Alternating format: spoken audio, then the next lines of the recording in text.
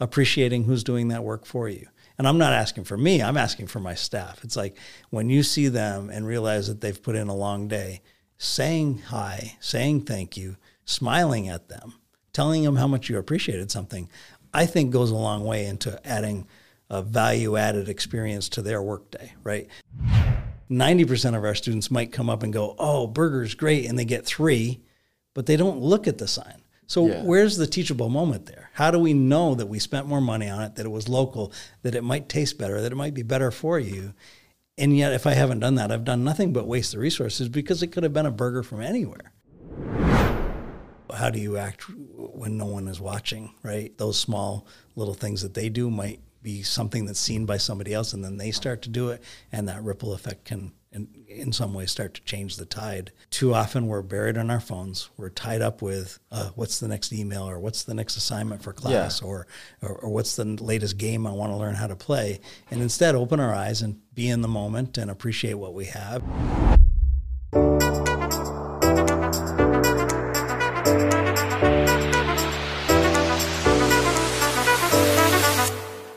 Hello and welcome back to the Bigger Picture Podcast. I'm your host, Channin Zhao, and today I'm blessed to be joined with Director of Dining Services, Rich Messer, here with me today.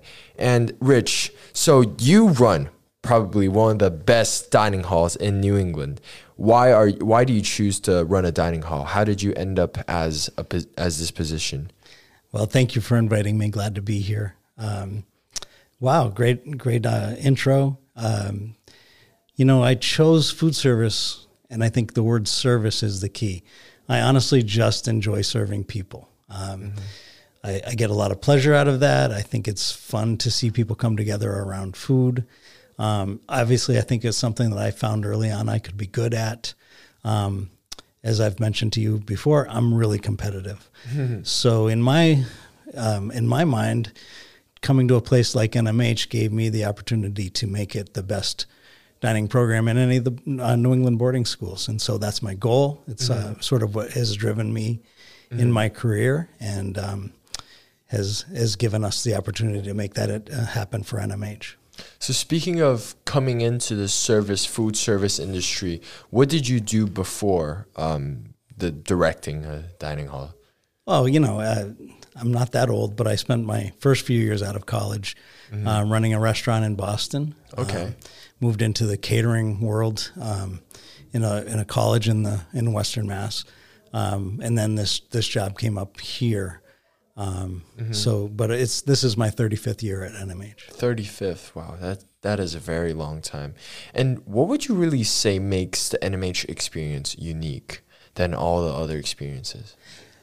I think, well, first of all, I'm blessed that NMH has given me the opportunity to create a dining program that I wanted to create, and there's a lot of support for that. So I'm appreciative of that. My two key words are innovative and responsive. I want to spend my time being innovative about what the great college dining programs do, what are the great food trends across the country, across the world, and how can I do that in an authentic way as well? Our kids come from all over the world, so if we're going to serve something, I want to make sure that they think of it as an authentic and special opportunity. And then being responsive, you know, that's easy. Our kids will tell us what they would like to eat. Our faculty will tell me what they would like to see improved in Alumni Hall. So being responsive to the needs of the school. Hey, tonight they want an all-school cookout. We're going to do that. So innovative and responsive, in my mind, is a start to making a great dining program. Right. And speaking of both, I think you do a great job. For responsive thing, you're always out there sort of asking around, how do you like the food? How do you like the dining hall today?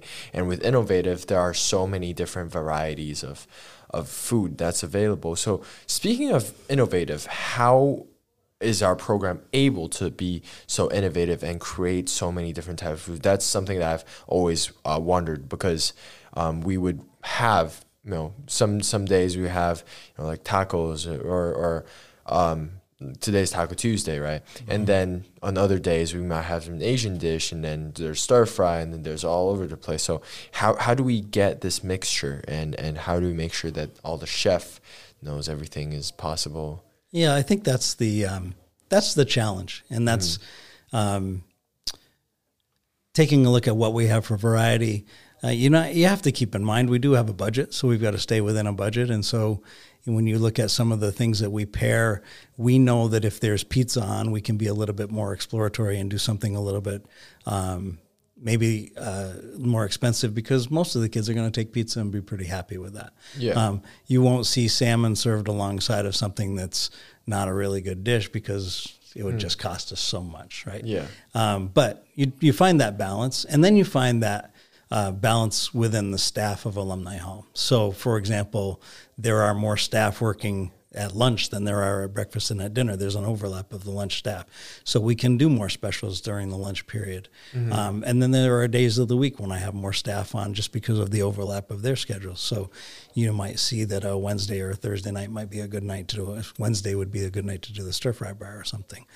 So you balance staffing, you balance the people that we have on hand and how talented they are to find a menu that works. And of course, take good notes so that we know how much to buy, how much to produce, what we're going to serve. And there are many great points that you just mentioned right there. So I'm sort of going to go one by one. So first, speaking of budget, is it like a weekly budget that you would look at, or is it like a monthly, yearly thing that you are the person managing? And second of all, because of there is a budget, are you the person that is determining the schedule of food every single day, and you're the person looking at the budget, or is it like there's a team working behind it?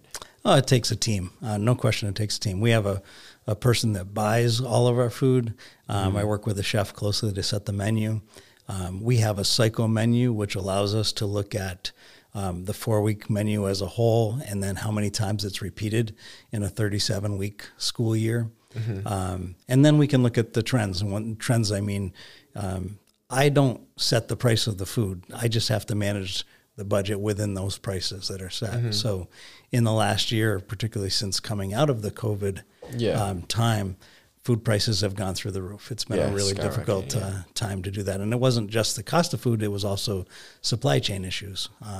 And I think we'll talk more about labor challenges, but labor challenges across the industry, which was from getting food processed through factories and through slaughterhouses and everything, right through to the trucking industry, which has been decimated by a lack of drivers and transportation people.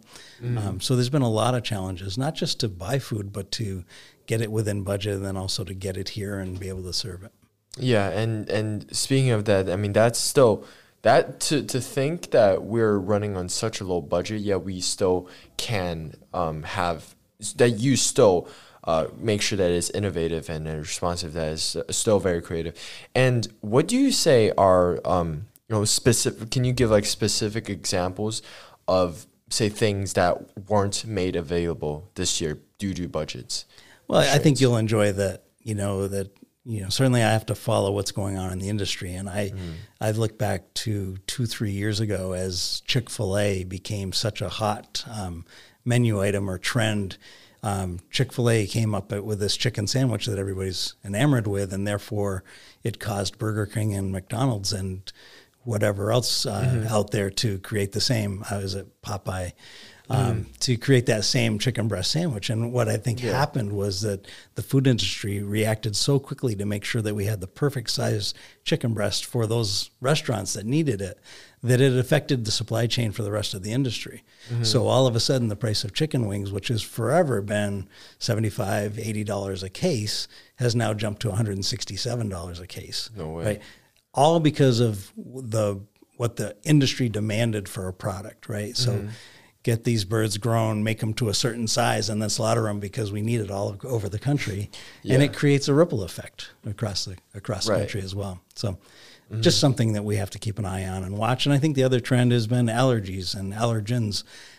We have gluten-free, we have celiac, we have peanut allergies, we have self-less allergies. So things have changed in the food service world, and you've got to stay on top of it. Yeah, and so mentioning, the jumping price of chicken wings, I feel like we still have a lot of chicken wings and all that, but what would be the direct impact? Say that the supply has been largely cut off. Would you just largely decrease the amount of times chicken wing is served, or also like the You, amount of you can decrease night? them, but you also can look at what you serve it with. So, sort of making this up, but let's say if I was to put burgers on beside chicken wings, it'd be a real 50-50 battle there that kids might really rather have a burger instead. And so they might, eat less wings and then have a burger. So you look at what you pair it with to see how you can balance that menu out. So I was thinking, would there be like a scale that you keep maybe in your office to say what is the most popular dish, what is sort of like least popular, and you sort of like add up to a certain point for every day, and then you pair the if you have a high value food today, you might pick a low value dish that goes along with it and sort of balance it out. Absolutely, yeah. You have to do that, and obviously General Zhao's chicken is the most expensive, most popular dish that we serve. And so you've got that one. I mentioned salmon. I am staggered by how much salmon our students eat. Yeah. Love it, tastes great, can't get enough of it. So yeah, we balance that. And if we have a lot of guests coming, parents' weekend, right, admission guests, whatever it might be. So you have to look at that and how much we can produce and all that. And of course, other things like it's an all-school meeting, so all the students are coming at once. What does that mean?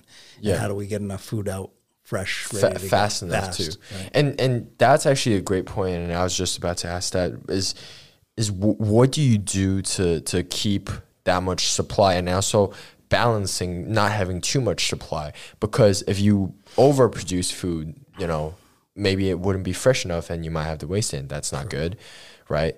But then if you underproduce, kids that come into the dining hall late will not get enough food. So how do you find that right balance? Yeah, I think that's part of the act. I mean, that's what we have to really work on, mostly by taking really good notes, right? Mm-hmm. So recording how much we bought, how much we produced, if we had leftovers, how much, if we ran out, what time did we run out, and then fine tune it. Because in our case, with a 4-week cycle menu, that's going to come up again and we need to be ready for it. Likewise, you really need to write down what the weather is for the day. If it's a cold, rainy day in the spring, they're going to eat more than if it's a really warm, spring day and it's really nice outside. Okay. So you've got to look at the weather, you've got to look at the numbers, and then, like I said, the special events that are coming up. So I didn't know that you would look at weather and to determine how much food.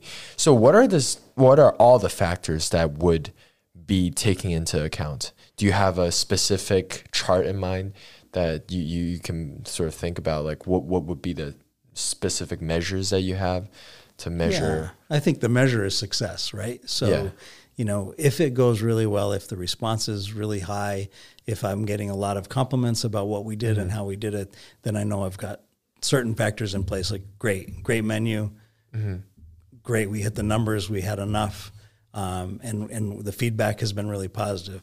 Likewise, if it wasn't, are you strong enough to be able to reflect on that and say, okay, what did we do wrong? How can we look at that and make some good notes so that next time this happens, we're ready with this information, this knowledge that we have. Number as in if you were able to sort of get all the food out? Yeah. Was it available on time? Hey, let's jump back for a little bit. When I arrived here, and again, a long time ago, we had meals that were done and produced and put into a warmer. So by 4 o'clock for the dinner meal, that entire meal was done and in a warmer, and the cooks were just waiting for students to come to eat. And we served items like lasagna and chop suey and quiche and things like that were easy to cook off and have just held for the next 2.5 hours. And when you walk into our kitchen now and you see these glass windows, so you can see everything that's going on in the kitchen, you also look around, there's no warmers, right? The food is coming right from the ovens out to the serving line, right? So when you're standing there waiting in line and looking at the cooks, they're looking at you going like, oh, we've got to hurry, we've got to get ready. But actually, waiting for a minute or two for hot, fresh food is a really good thing, right? So I tell my staff, like, slow down, calm down. Everybody's going to get fed. Let's make sure it's hot and fresh. And so you know that those French fries are hot and fresh coming out on the line, or you know that those chicken patties just came out of the fryer later and they're going to be good. I'd rather do that than to have food coming out of warmers that has been sitting for a long time, right? So value, appreciate quality, high hot food hot, cold food cold.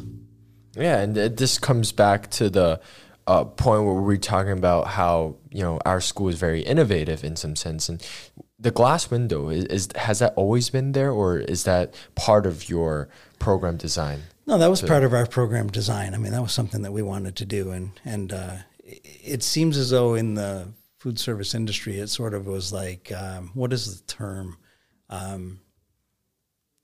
I'm sorry, I'm not coming up with it, but people sort of wondered, mystery meat, I was going to use the term mystery. People kind of wondered what was in that product, right? And with us, not only do you see it and you can look in and it is all glass and it's open to our kitchen, but also, as you know, our students are working alongside of us. So, you know, if you've had work job in the kitchen that you're asked to stand there and crack fresh eggs. Other schools are pouring eggs out of a cardboard container, right? Our eggs are fresh. They're cracked by hand and used that way. Or that you're chopping vegetables for a stir fry or for a line vegetable. So there's a lot of that's going on, and our students see that we're using fresh products as much as we possibly can. Yeah, and speaking of fresh food, our school also uses direct supplies from the farm, right? Mm-hmm. We do. We use from our farm and work closely with our farmer to have product that's available. Mm-hmm. We would love to buy more local. That's certainly a great trend in the last 10 years. And I think that in this country, we have to do a better job of opening up a supply chain for local products to get them here easier. Local as in our area, in the country versus outside the country? Or are you saying?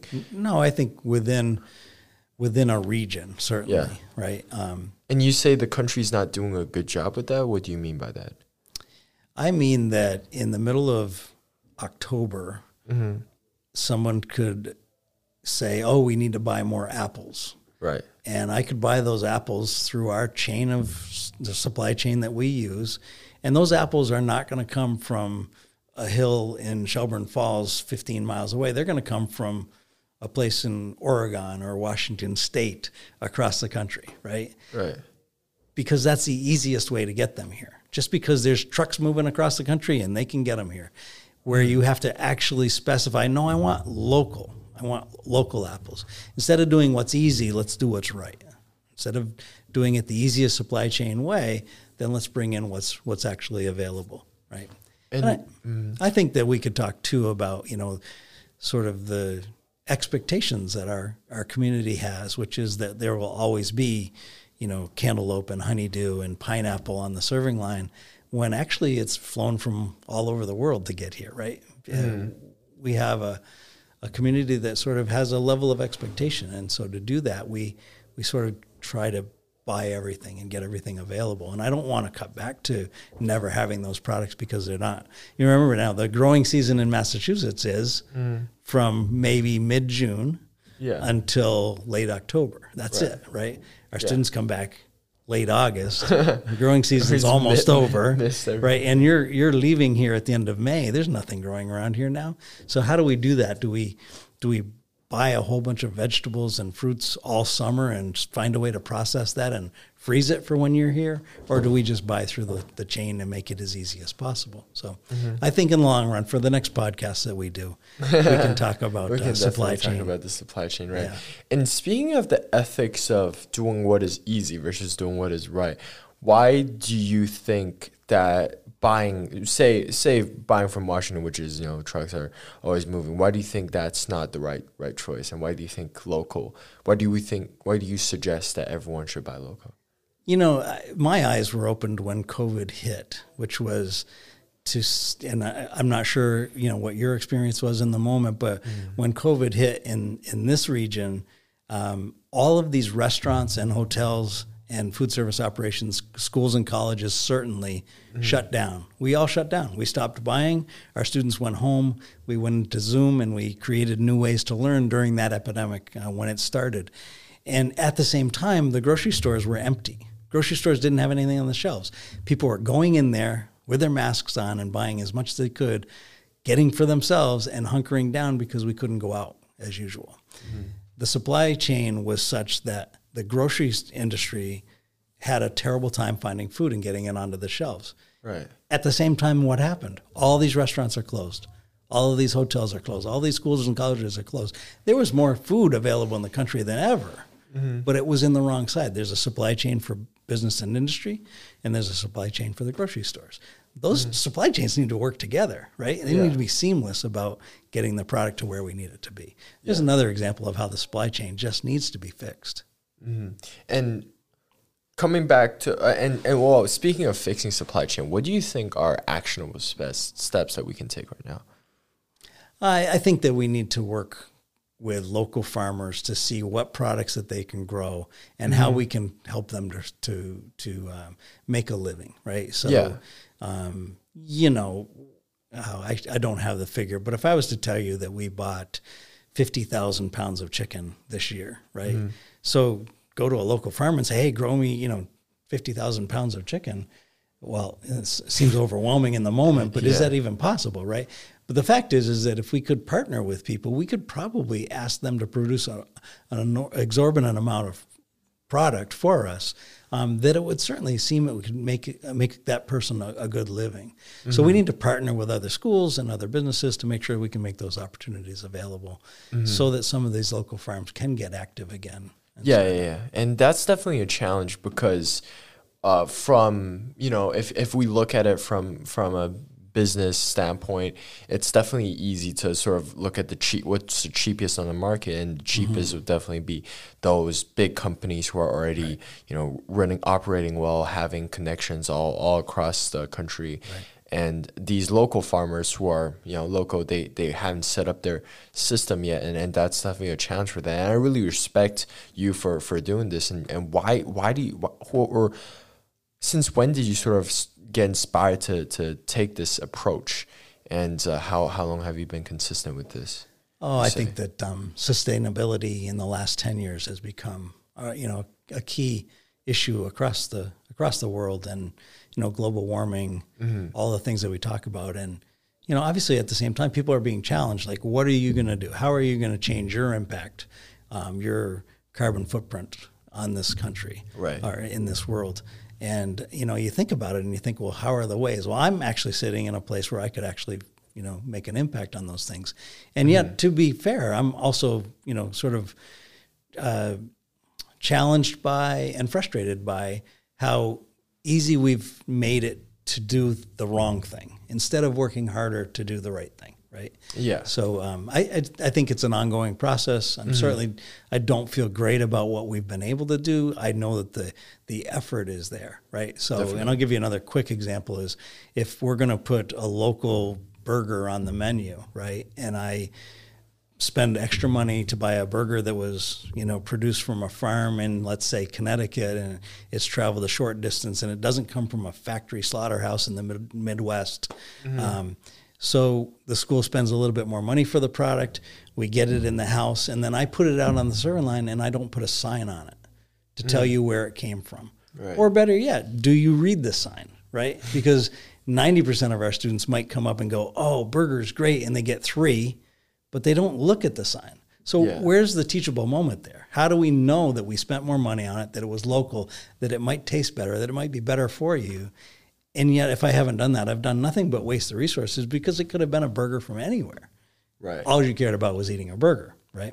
So there's that teachable moment, and that's getting our students to understand and buy into saying, wow, you know what? Actually, I appreciate that effort went into it. I appreciate that it cost a little bit more. And actually, I took time to taste a difference, right? And I think that we should all do that. So. And that's so interesting because I feel like, well, it's sort of speaking by myself, I don't know if I can speak for the entire community. I feel like a lot of times we miss those signs. Yeah. We miss those when we don't really, like, this is actually, maybe this is my fault, but this is actually the first time that I've actually consciously thought about this sustainability process of where we're getting food and why we chose to get those local food. And I mean, I really appreciate the effort because, yeah, like you said, it's definitely you could definitely take the easier with the restraint of the budget, obviously, but you decided to approach this way. And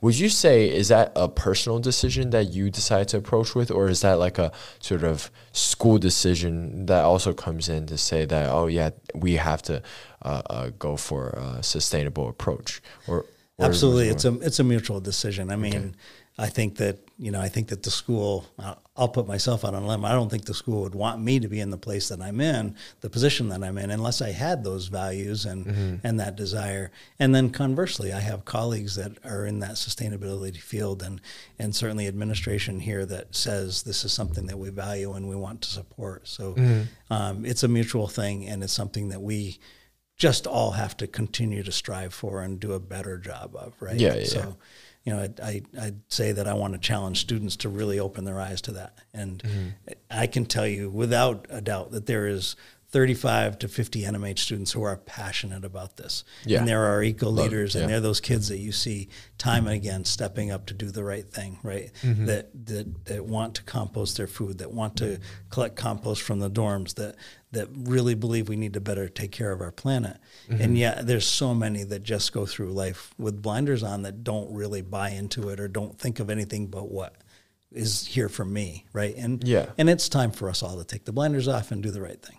And speaking of, well, before we go into sort of like the blinders part and sort of taking things for granted, I feel like another big challenge that we talked about is, finding talents and finding workers in this situation, because especially after COVID, it's not, easy to find workers, and so many restaurants have closed because you mentioned that they're just out of workers, that there aren't a lot of workers. So how challenging is it to maintain these workers and sort of like always find workers to sustain this large dining hall, because we're supporting like almost 1,000 people, right? Right. I think that's the last 2 years has been what keeps me awake at night, which is coming out of the COVID epidemic or pandemic. That was the challenge that I was just stunned by, was that people just decided that they weren't going to go back to work. I don't know where they went. I don't know how they made a living, but people really stopped looking for jobs. And so we were having positions that were open that we were not getting any applicants for. I mean, no applicants. Or we would get an applicant and then they wouldn't show up for an interview, right? And they might not respond to an email or a phone call.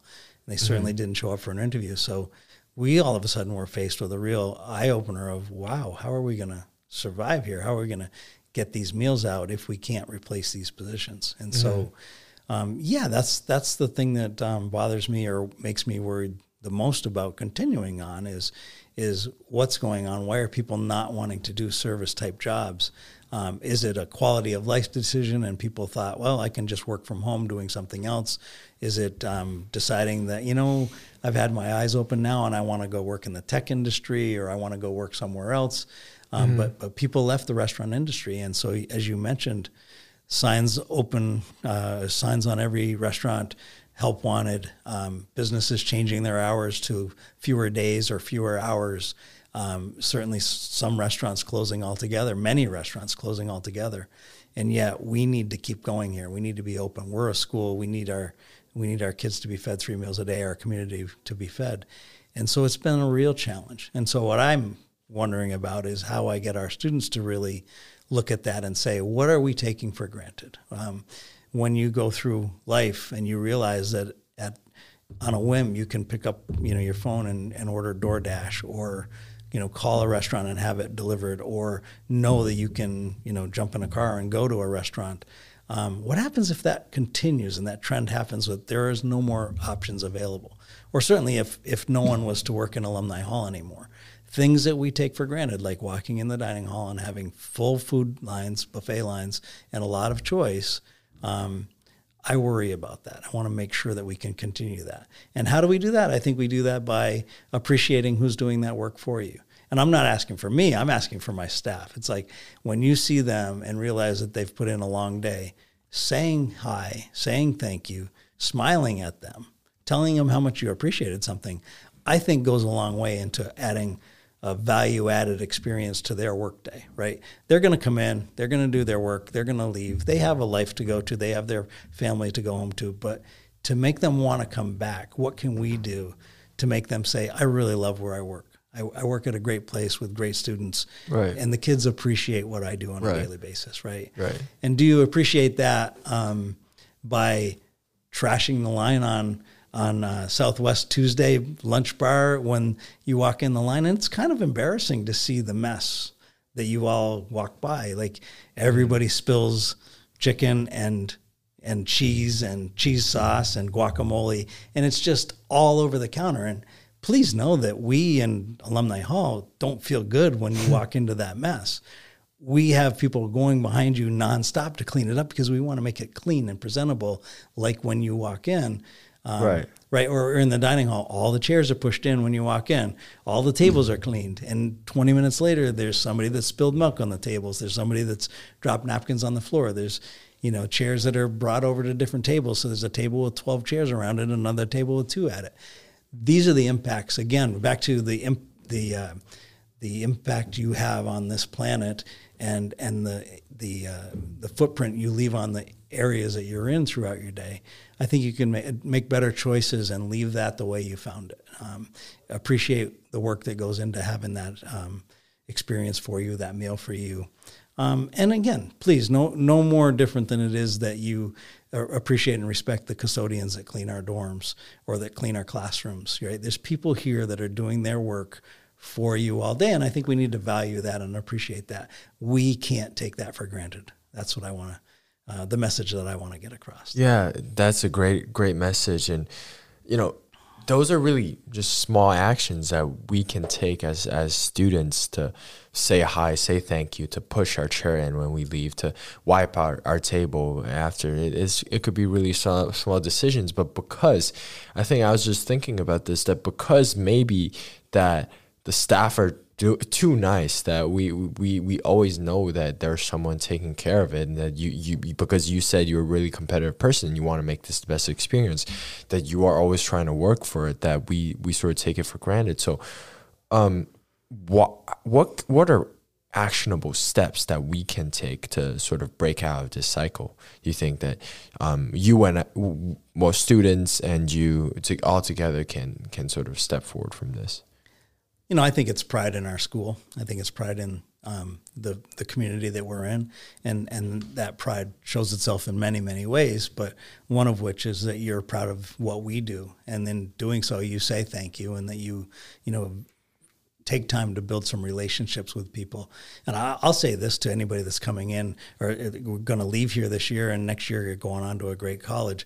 I think on your first day next fall, go get to know somebody in the dining hall, right? That's going to be your home for the next 2-4 years, whatever it is. I think you find value in the fact that you can then go in and build a relationship with those people, and they'll take care of you as well. I think that our staff are in the service industry. They love what they do. They appreciate it. I just don't want them to get tired of it or to know that, you work so hard to prepare this meal and then you see it all thrown into the trash.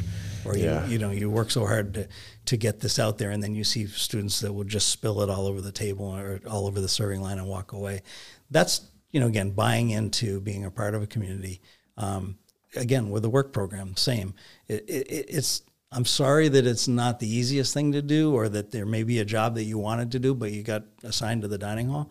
How important is that work? You're going to affect the experience that 700 or 650 kids and over 700 people are going to have when they come to Alumni Hall. It's really valuable work. You can learn a lot. I actually just had an email from a former student who's working in the food service industry now, and he wanted to take time to reach out to me to say he's become a chef. And I think that has some small part to do with the experience he had here in our work program.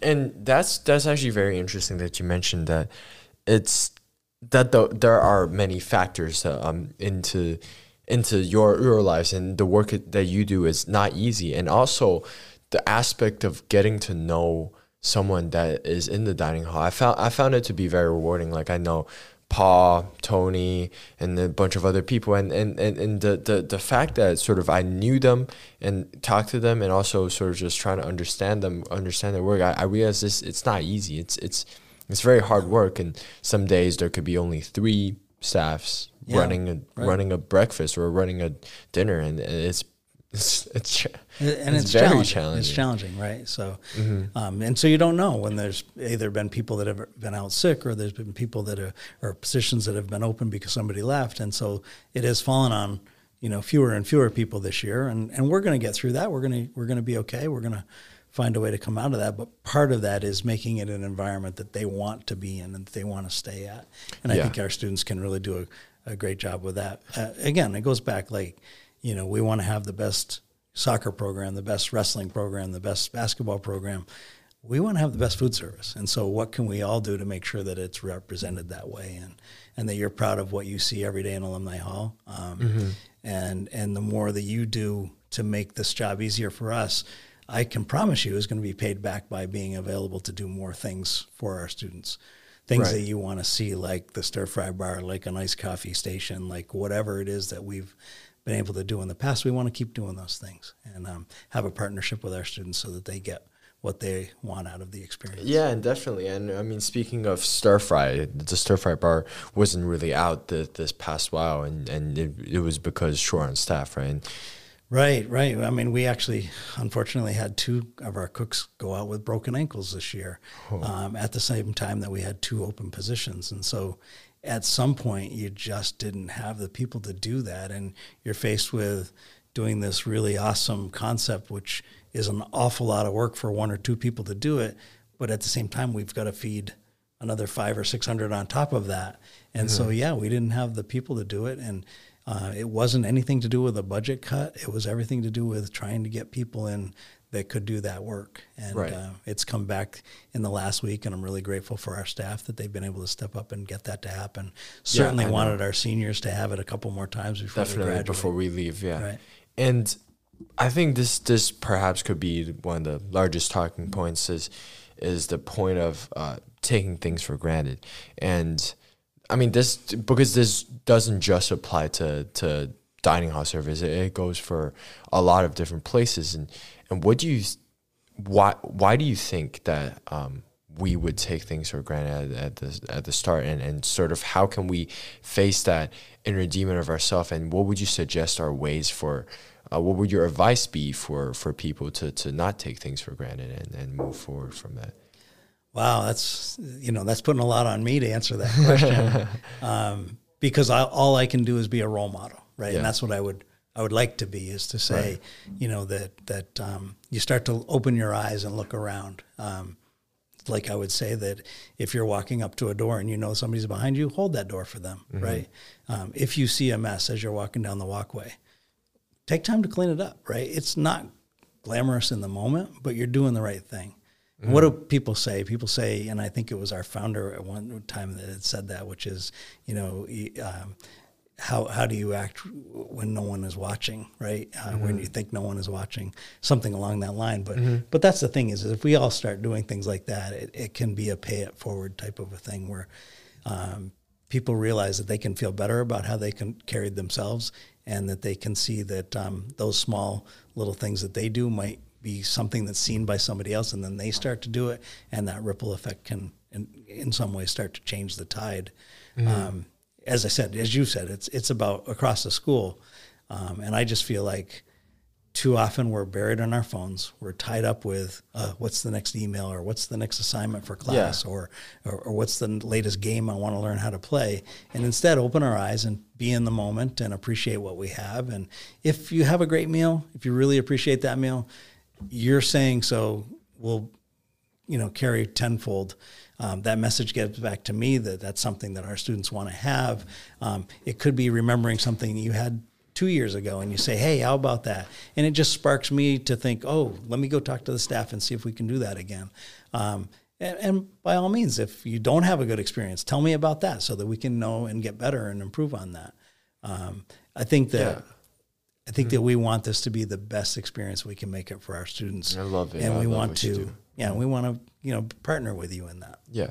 And I was thinking of a concept called mindful eating. I don't know if you're big on this, but it's basically the topic of eating, but but being extremely mindful where you're eating, sort of like taking time, not doing anything else, not even conversating, just sort of like appreciating food. Right. And I think that's actually something that has been sort of lacking in some sense, that especially with the prevalence of technology. Right. And also, I think there's also that internal pressure that if you sit inside a dining hall, and crowded dining hall, you have the pressure to socialize a little bit in some sense. Or if not, then you would want to keep yourself active. You don't want to just sort of be eating your food. You want to do something else. And so I find it very, very, very, very rare for someone just like sort of appreciating food.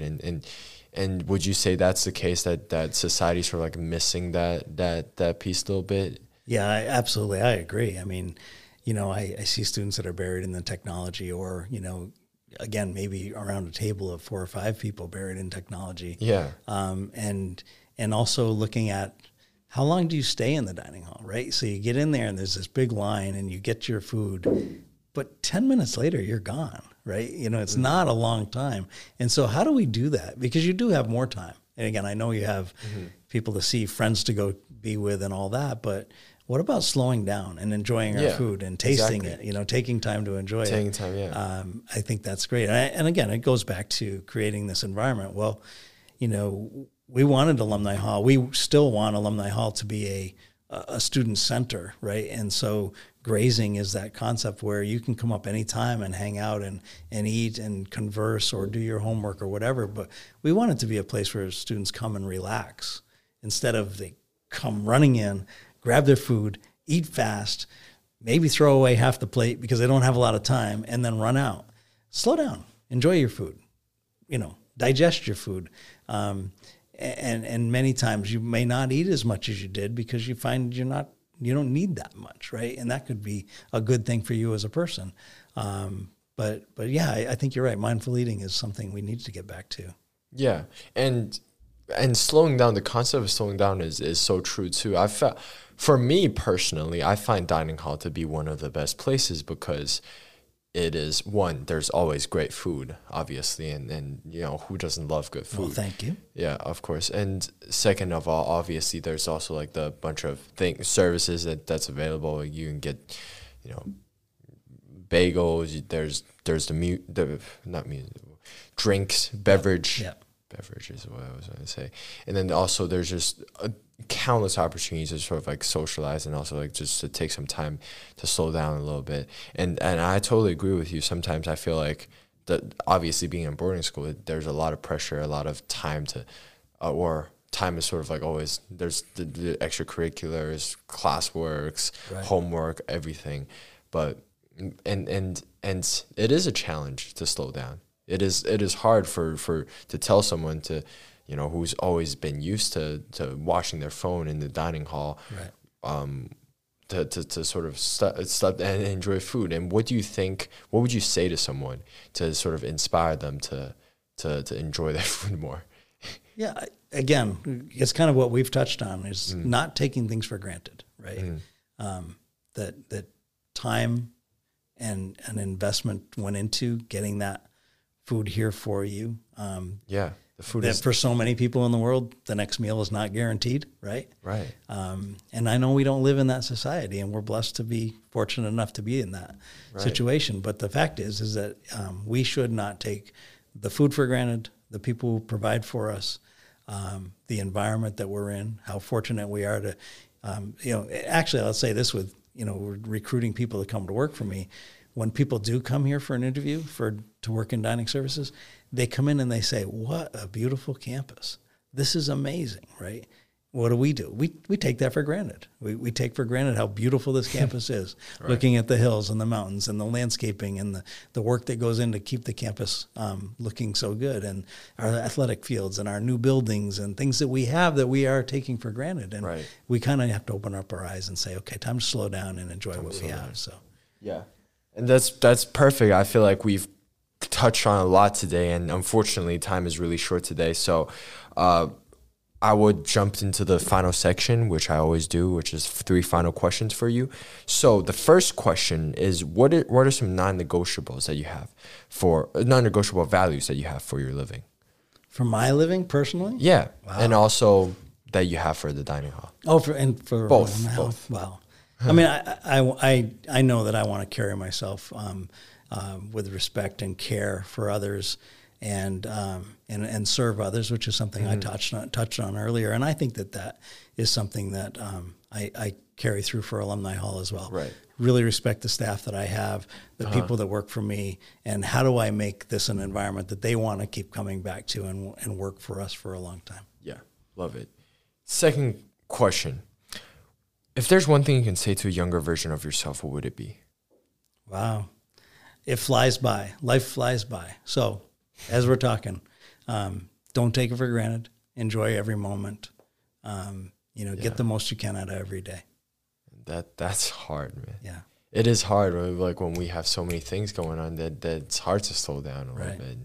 And it is a challenge, but I appreciate you saying that, because when I look back to sort of my years here, I feel like a lot of times it's just been on the fly, and I don't think I've taken enough time to just sort of slow down and appreciate the beauty here. Right. Appreciate the trees, the grass, the field, just everything. It's a magical place, and the dining hall too. Thank you. Last question. What do you think is your contribution to the bigger picture of the world, and what is your why?